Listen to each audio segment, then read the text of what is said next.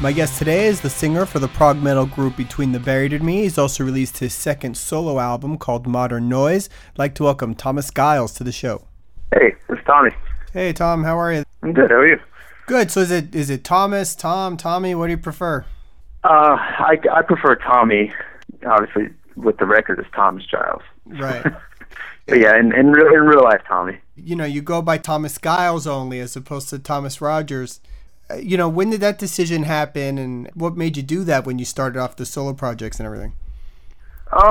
Well, when I started the first record, I wanted people to know it was a solo record of mine, but Thomas Rogers didn't sound right, or Tommy Rogers, and Giles is my middle name. Right. So Thomas Giles just seemed to sound better, flow a little better. Yeah, it sounds like a good frontman name for sure. How have you been doing? And I guess gearing up for the holidays now, releasing a record. How's that been? Yeah, good. Everything's been great. I've been busy getting the record all together. I've kind of been experiencing the whole preparing the record and pushing it and getting it all, doing music videos and, right. I got the vinyl in yesterday, which I'm doing on my own. So I'm excited about that. And the band's in full force writing, so that's been taking up most of my time. And we're almost finished writing a new record that we'll record next year. And I have a 2-year-old, so I'm a dad all day, every day. And so not a whole lot of time for anything else. So album comes out tomorrow, the November 25th. I often like to, if I can time it right, when a band's release an album like that, I like to try and find out, what is release day like for you, and what do you do those first few days, and is sort of crazy, or the album's out and then you can just sort of close your eyes? How does that work? I normally don't really think much of it. I try to promote on my end and hopefully get some people to go pick it up. And I used to always go to stores and look for everything, but over the years that just kind of gets depressing because you'll go to stores and it's not there. Well, which store? Which store do you go to now anyway? Well, I'm trying to say, I live in California now. Yes, you got like Amoeba and stuff. Yeah, I have Amoeba, which normally always has it, I'm actually going up there tomorrow to give them some records. So I'll be up there tomorrow. I normally just go try to find it and, read some feedback online, and hopefully it doesn't depress me too much. And yeah, yeah, but there's not a whole lot. I normally don't do too much besides that. Right. So, it's been busy time for you anyway with the release of the Between the Buried and Me live album, which I'll get to as well. But what brought you to put out Modern Noise, which the album's called now, and how long were you working on it? I guess I wrote it. I'm really bad about time, but I think I wrote it in probably like 3-4 months. But most of it I wrote it pretty quickly.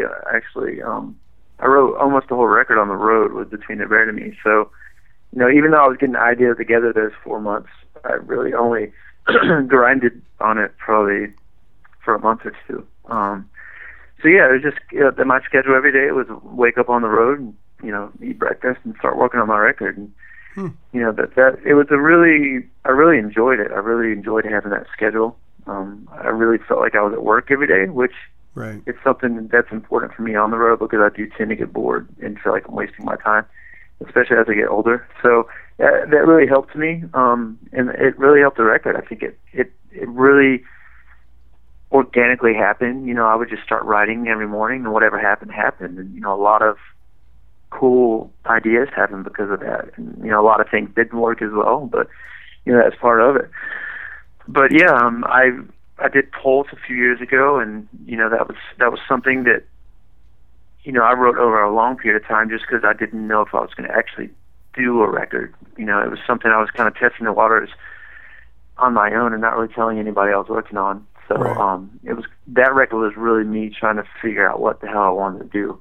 And this record, I jumped right in. I knew exactly where I wanted to go. I knew, I'm definitely a lot more comfortable writing that style of music right now. And it feels like a part of me, and it because it happened quickly, I think just shows even more how much it is a part of how I write.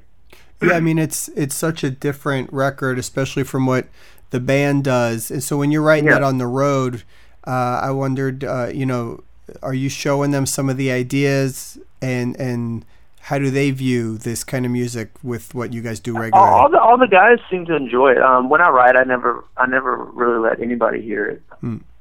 Mainly because my demos sound like crap, and I know it's not it's not ready for anyone to listen to. Right.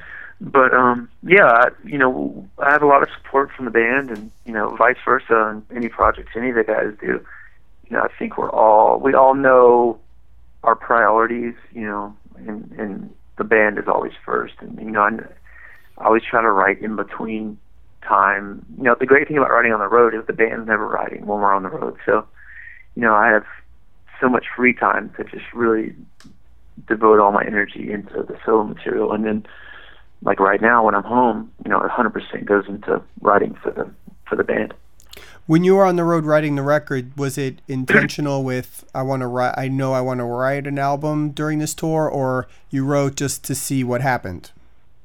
Well, I did a score last year for a movie, and I wrote that we were in Europe, and I wrote most of the score on the road. And that was like the first time I've ever really been super productive on the road as far as writing, and I really enjoyed it. So when the time came for me to start working on a solo record, I was like, that worked. I really enjoyed it. So that's just how I went with it. Oh, that's cool. So about your songwriting process, actually, how did the songs come to you, rather? Is it always the same? Is it music first, lyrics first? It really depends. I mean, sometimes, for instance, Siphon the Bad Blood, that drum beat and riff I got in my head while I was walking my dog, and I recorded me singing it into a voice note, and that became the song. And in certain things, the cool thing about this kind of music is, you can write a whole song based off a riff. So a lot of times I'll just be noodling around on my guitar, and a riff will really start to form, and I'll go with it and write a song. Sometimes with electronic stuff, I'll just really start from scratch and build on sounds and ideas, and it's slowly built into something, and then I kind of can see a song out of it. And so it really depends. And sometimes a vocal melody will come to me, and I'll record that into a voice note or something. So yeah, I have a lot of methods, and I try to, if something just pops in my head or something sounds cool while I'm messing around at home on guitar or something, I'll either film it or record it, because I will forget it in like 2 minutes. So yeah, it's nice these days to have that tool, right? I mean, it really is. Yeah, I mean, when we were writing the first, like, Between the Buried Me record or anything back then, we didn't record anything. It was just, we would have to remember every single thing we were working on, and it was such a chore. So it's very nice to be able to record ideas, and it's great to reflect on them later, because sometimes you'll go back and tell me, oh, that's terrible. So, yeah. So sometimes when you just go right into it, you can write things that aren't that that great. You mentioned Siphon the Bad Blood, which you also just released a video for. So yeah. What is that song about, actually? That song's about my fear of death.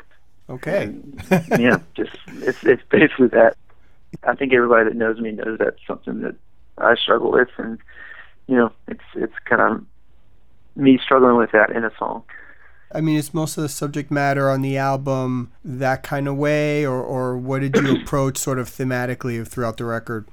I really went song by song, like what really fits the song, and I had a few ideas before I even started. I knew I wanted to write a song for my son, so that's on the record. That's the one that no one can pronounce. It's just random text. Bunch of letters and numbers, yeah. Yeah. That was actually, he typed that on my keyboard once when he was little.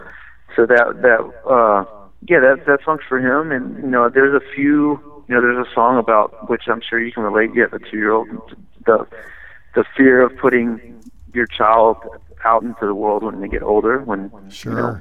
When there's school shootings and just horrible things can randomly happen. It's you don't want to be an overprotective father, but at the same time, you're constantly thinking about that.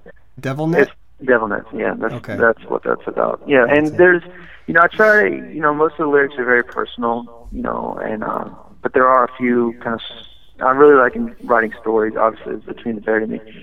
So there is that aspect in a few of the songs, and yeah, it's kind of a eclectic group of songs musically and lyrically, and I think it came together. Yeah, no, cool. it's a great album, man. Really different and really surprising kind of left turns at every corner, which is you don't expect that coming from you with the band, but it's very cool stuff. Everybody should pick it up. Comes out tomorrow or November 25th, whenever anyone hears this. What sort of influences drive you to this type of music and the between the Buried in Me music? What's your background? What do you listen to?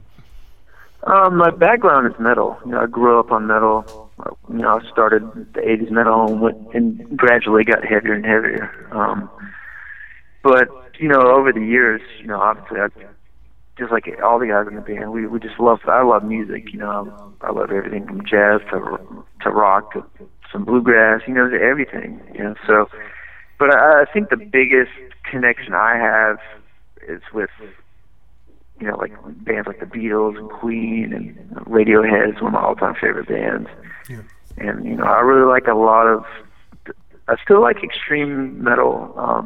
The only kind of extreme metal I really listen to a lot still is black metal. I've been a huge black metal fan for years, and I really like a lot of the experimental stuff, like Dot Einsgard and Over, and Lorkengar and all that stuff. But the faster the better in my book. There's a lot of that. But yeah, so it's all over the place. I try to. I've recently started doing a daily album on Twitter, so I've kind of been giving the fans an idea of what I'm listening to every day. So yeah, I try to. I'm a huge music lover, and I try to listen to it every day at some point. And I like listening to albums. I don't like listening to random songs. I like starting from song one and going all to the end. Yeah, it's a lost art, but when you can do it, it certainly is a payoff. I mean, it's the way it was intended for sure. Let's get to the live album, which you guys just put out live at the Fidelatorium, if I'm saying it right, and which is the whole last Future Sequence album live, but done in a studio setting. Is that how it went down? Yeah, it was. It was cool. It started off very stressful because we were finishing up with a tour, and it was the first time in my entire career I've ever lost my voice. And so we had to cancel the actual DVD shoot, and we scheduled it for a few weeks later. And I was super sick. I forget what exactly I had, but it was horrible. And we just went into the studio, and we filmed us playing the record all the way through, and it was a really fast. It's weird. I don't really remember it that much because it was so fast, and it was so much work and crammed into one day. Right. And then we did another day of some alternate shootings, with a little orchestra and some auxiliary musicians and stuff. So yeah, but it was a really cool experience, and I think it gives our fans a real close look at that record and a real personal feel to the creation of it, and kind of seeing us in the studio playing it. I think a unique way to express it rather than just the typical live show. Yeah, no, it's really different. But when you say you were sick and you had to cancel this video shoot, so was it originally supposed to be in front of an audience, and then you ended up doing it this way instead? No. It was always intended the way it was. We just we couldn't film and do it because of me. But yeah, we never intended to do it in front of an audience. Was it weird performing it like that with no audience? Yeah, it was. But at that time we've been touring a lot. I think it would have been really weird if we'd been off the road for a while. But right. At that point we were very, we were playing every night, and our chops were all up and everything. So yeah, it was different. It was weird. Because you guys feed off the audience a lot, I'm sure. I mean, it's definitely. Yeah, the energy is different, but we were wanting to it was more a showcase of the music and kind of like we were recording it live. Because essentially that's what we were doing. Yeah. So yeah, it was just a totally different process. What about the new material? You said you're writing now, and so how's that going? And when can we expect something new? Yeah, it's going really well. We're finishing up with, the skeletons of all the songs. We still have a lot of work to do. We always record before we record, so there's a lot that goes into it. And yeah, it sounded really cool, and it's going to be out next year. It's a very different record for us. It's not as heavy, but it's still very between the bed and me. I think not everybody's going to know what to expect, which is how we like it, and hopefully how our fans like it. So yeah, it's gonna be a fun record. Is there sort of a pressure with the band to keep the same sort of style? The I guess the complexity of the songs and maybe even the growl vocals and stuff. Do you guys throw in, like, you have bands like Opeth that maybe went a little bit away from that? So yeah. Do you guys feel like you want to go in different directions, or you have to stay one certain way? Do you know what I mean? Yeah, I think we always want to go in new directions. I think any band, if you've had a career as long as ours, you want to push yourself. You want to keep yourself, interested, and you don't want to release the same record over and over. Yeah. And we're always trying to find new ways to try new things, and but at the same time make it a natural part of us. But there is that pressure. You just kind of have to really just block it out and what feels right for you. And I think we have a nice grasp of what our fans like, and hopefully everything they'll enjoy. And we're very, very lucky for what we have as far as our fan base goes. They, I think they expect us to try new things, and a lot of bands don't have that.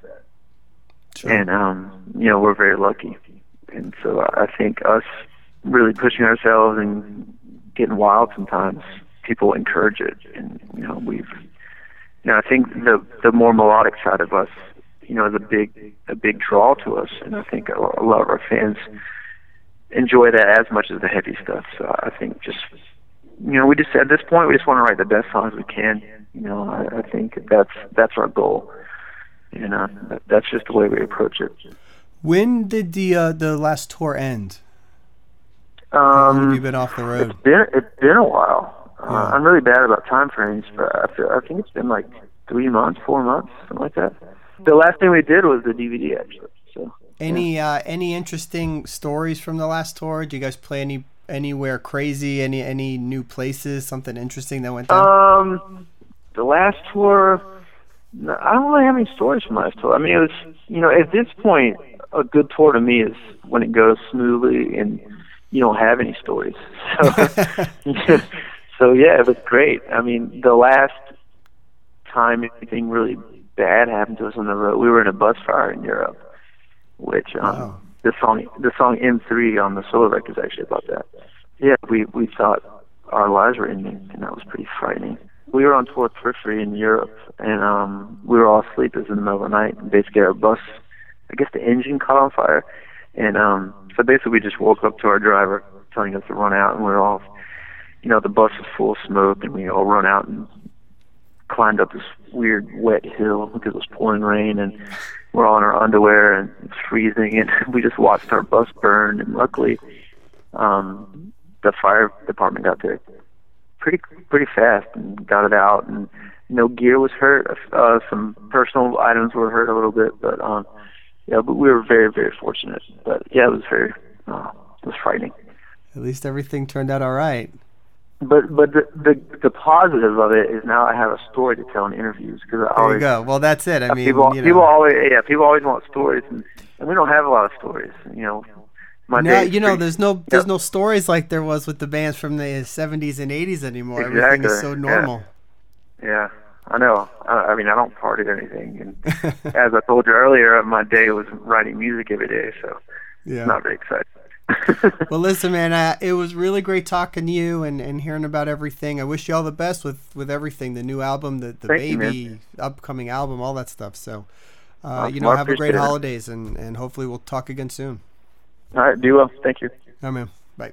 Bye. I'd like to thank Thomas for the interview. We're going to play a track off of Modern Noise. This is Siphon the Bad Blood. For more information and upcoming interviews, please check theprogreport.com. Thanks.